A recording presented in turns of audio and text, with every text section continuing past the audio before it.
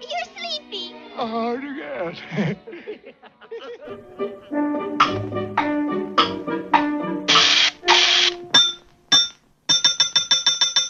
Hi-ho! Hi-ho!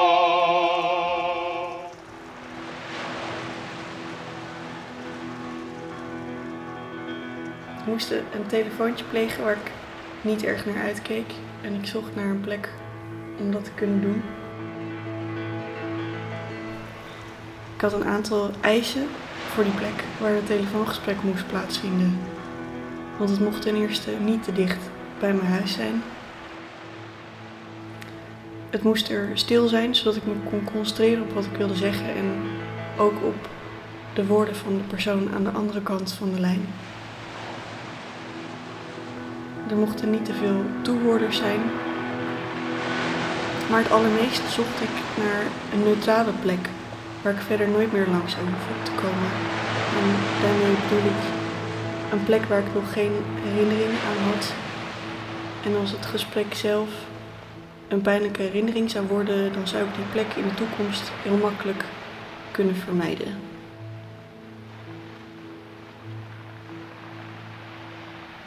Dus ik ben gaan wandelen. Heel lang gaan wandelen, want ik vond geen enkele geschikte plek.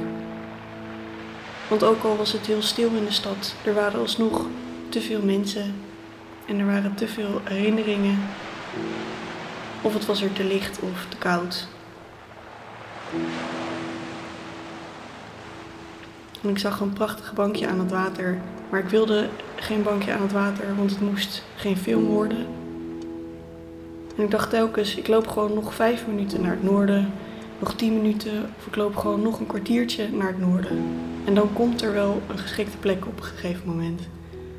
Maar die kwam niet en toen kon ik niet meer verder naar het noorden. Dus zat er niks anders op en ben ik op de boot gestapt naar de andere kant van de stad. Daar heb ik een blikje cola gekocht. En liep ik verder. Ik stak een brug over en daar was het. Daar was de plek waar ik naar op zoek was. Het was een smerig, kaal veldje. Er stond een transformatorhuisje, er lag wat bouwmateriaal en er stond ook een picknicktafel die nog verpakt was in plastic. En daaruit maakte ik op dat iemand onlangs was begonnen aan het opknappen van dit veldje, maar het al snel had opgegeven, omdat er met alle wil van de wereld niks van deze plek te maken was.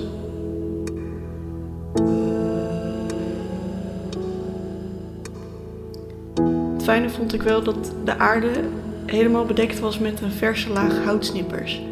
Zodat toen ik heen en weer liep en dat nummer opzocht in mijn telefoon en de moed verzamelde om te gaan bellen, mijn stappen door die snippers een beetje gedempt werden en alles heerlijk naar hout ging ruiken. En ik dacht, als er niet wordt opgenomen, dan blijf ik gewoon hier. Desnoods de hele dag of nacht.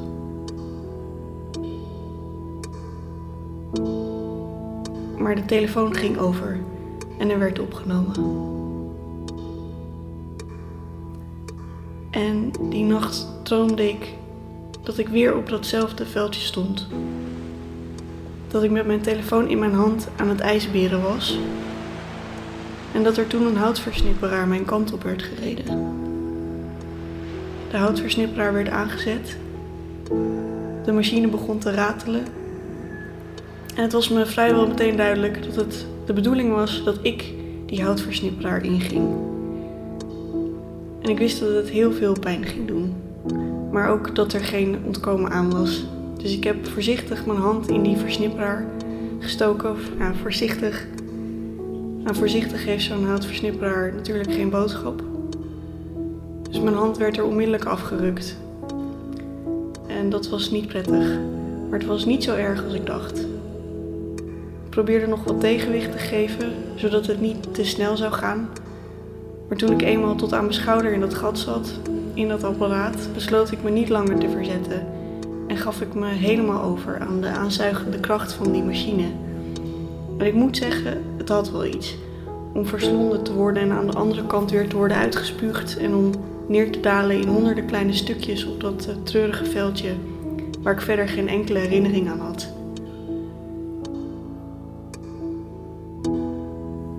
Het enige probleem was dat toen ik daar lag, helemaal versnipperd, dat mijn telefoon ging en bleef overgaan. En dat ik wel wist wie dat was, maar dat ik niet kon opnemen, omdat ik geen handen meer had en ook geen mond om dingen mee te zeggen.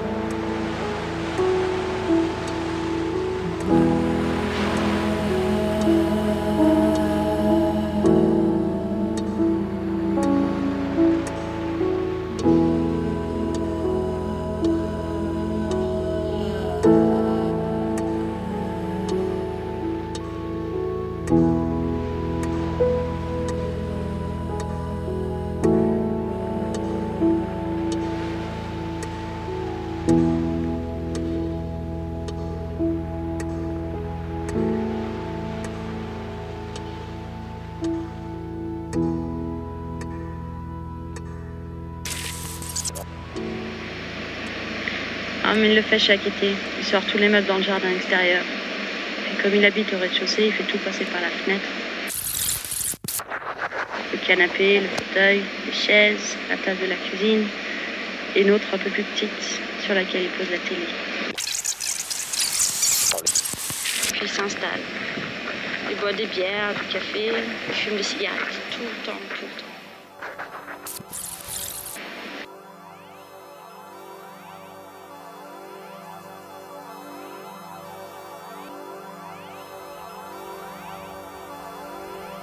Er groeien plotseling zwarte bloemen rondom het bed. Ik pluk er één, houd hem dicht bij mijn gezicht. Wat een puinhoop. Hoe zijn deze hier terechtgekomen? Ik word wakker. Het zonlicht laat me niet verder slapen. Ik verlaat mijn slaapkamer en loop naar beneden. Ik zie een vogel op de vensterbank van mijn keukenraam. Welk liedje zing je voor mij? Sprak de vogel. Het raam kijkt uit op mijn tuin, met een grote rozenstruik, met bloemen. De vogel vliegt al zingend terug naar de tuin. Ik merk dat ik glimlach als ik mijn theepot met water vul. Plonk, plonk, hoor ik mijn piano zeggen. Wiens lied is dat? De piano antwoordt niet. Ik besluit voor de piano te gaan zitten en leg mijn vingers op de toetsen. Plonk, plonk, plonk, plonk, plonk, plonk, plonk. Ik heb niet door dat 3 grijze katten mijn huis binnenkruipen. Ik ben zo druk met piano spelen, ik hoor ze niet, ik zie ze niet. En dan beginnen de katten ineens te zingen. Kruip terug naar je gat, rat. Kruip terug naar je gat, rat. Kruip terug naar je gat, rat. Kruip terug naar je gat, rat.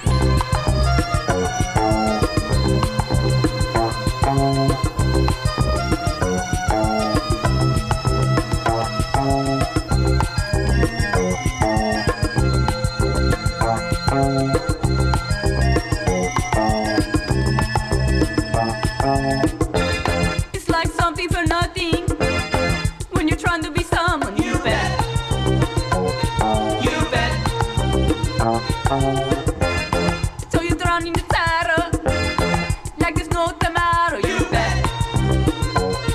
You bet. Do you ever get tired? 90,000 miles an hour. You bet. You bet. You're in the straight now. Crazy. Dang. So I gotta call the other number and find out how much it is to get in there. Probably $5. Find out where it's at. I don't know if they're going to have a band there tomorrow night. Somebody popular, because village people are popular. Yeah. Well, they used to be. Well, I don't know what this cock thing is. I think it's a Bolting cock. I think it's a male strip show.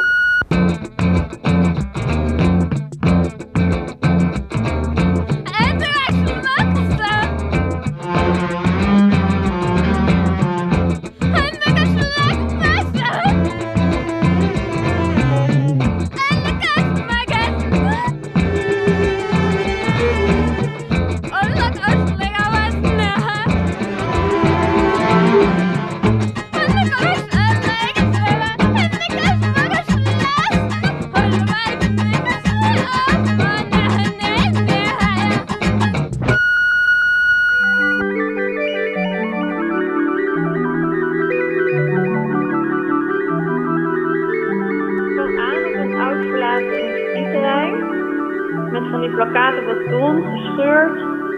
En toen hoorde ik mensen slaan tegen metaal. Ik ging kijken, wat een oud roestig hondenhok. Daar waren wat criminelen opgesloten door de politie. Vervolgens kwam er een revolutie van opstand en ze ontsnapten. Ik kon net wat Uzi-stralen ontwijken. Dat kan altijd. Vervolgens ging ik snel een pand in, liep de trap omhoog. Keek naar rechts, zag daar kleine, een soort kelder of een soort cellen waarin dichters met spuiten in hun arm lagen. Dichters die ik ken. Ik herkende ze waren eerst van Groningen en nu van Amsterdam. Later ging ik toch weer naar buiten, zag ik de criminelen nergens, maar ja, het was toch eng. En kon ik gelukkig mee met de speedboot. Een of andere vent die kwam aanscheuren en ik kon mee.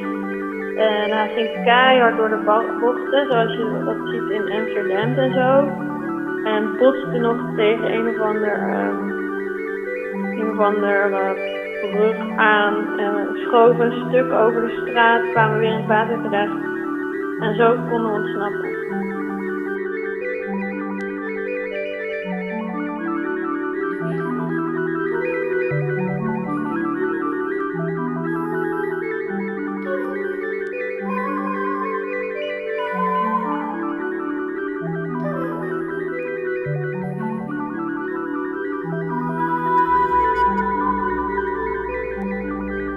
So, I haven't been doing much because I'm not really allowed outside the house, but I've been drinking a lot of water, and that's all I've been doing, and I can't do anything else because all I'm thinking about is drinking water, and that's all I've been doing, drinking water.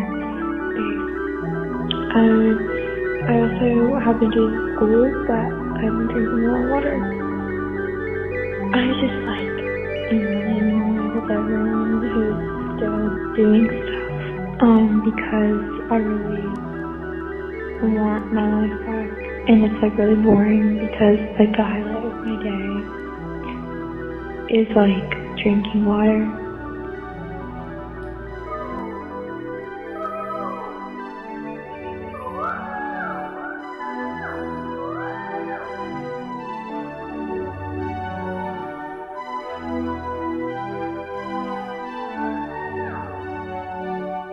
Begin van het studiejaar en ik ben docent op de universiteit. Ik geef literatuurwetenschap.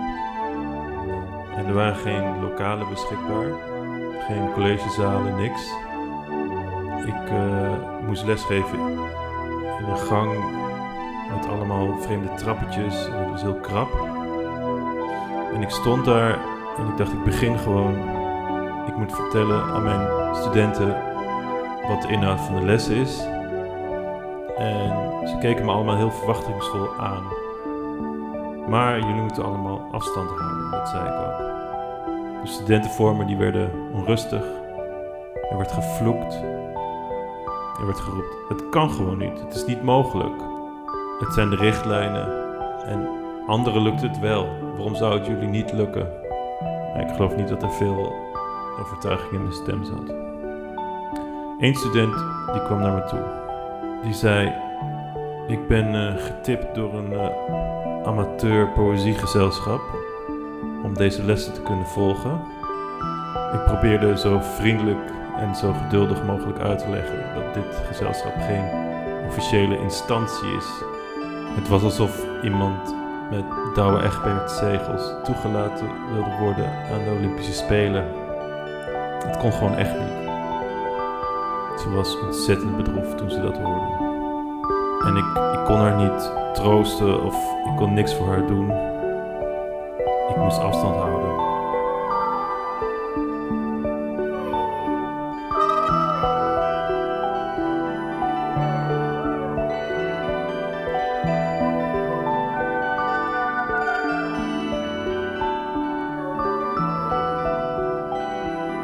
Ik zwem in de Ardennen met een huisgenoot. En het is heel erg druk, overal zwemmen mensen. Er zijn een van de, weet ik veel, honderden mensen die daar zwemmen. Maar hij slaat opeens af, of een veel rustiger stuk in, maar ik drijf door. Totdat ik ergens een toren zie, een oude middeleeuwse toren. Een beetje afgebrokkeld. Met daarin ook wel bomen en eromheen allemaal naaldbomen. En als ik bovenop sta, zie ik onder me in een soort prachtig oud open riool kleine baby-krokodilletjes zwemmen. Heel schattig, maar ze worden al heel snel groot. En opeens wemelt het van de gigantische krokodillen, terwijl daarnaast allemaal mensen lekker op hun gemakje aan het doorzwemmen zijn.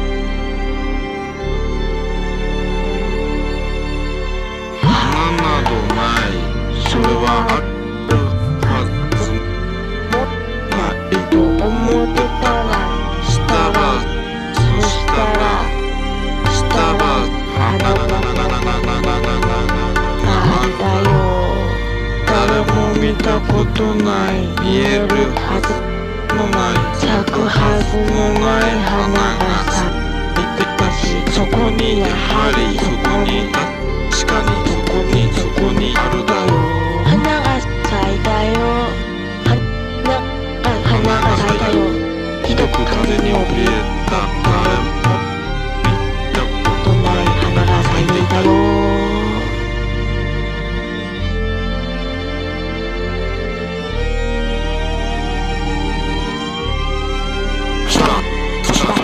風に怯えた誰も見たことないそれは花は風に怯えて勝手に震えて花は風に揺れて揺らされて怯えて震えて風はふっと花の噂を聞いてきたひどく風に怯えた花は震えて怯えて風に揺れて揺らされて怯えて風に揺れて揺らされて誰も見たことない見えるはずもない花は風に怯えて震えて揺れて揺らされて風は花の噂を飛んでくった花は怯えて揺れて揺らされて花は震えて怯えて揺らされて震えて揺らされて風に揺れて揺らされて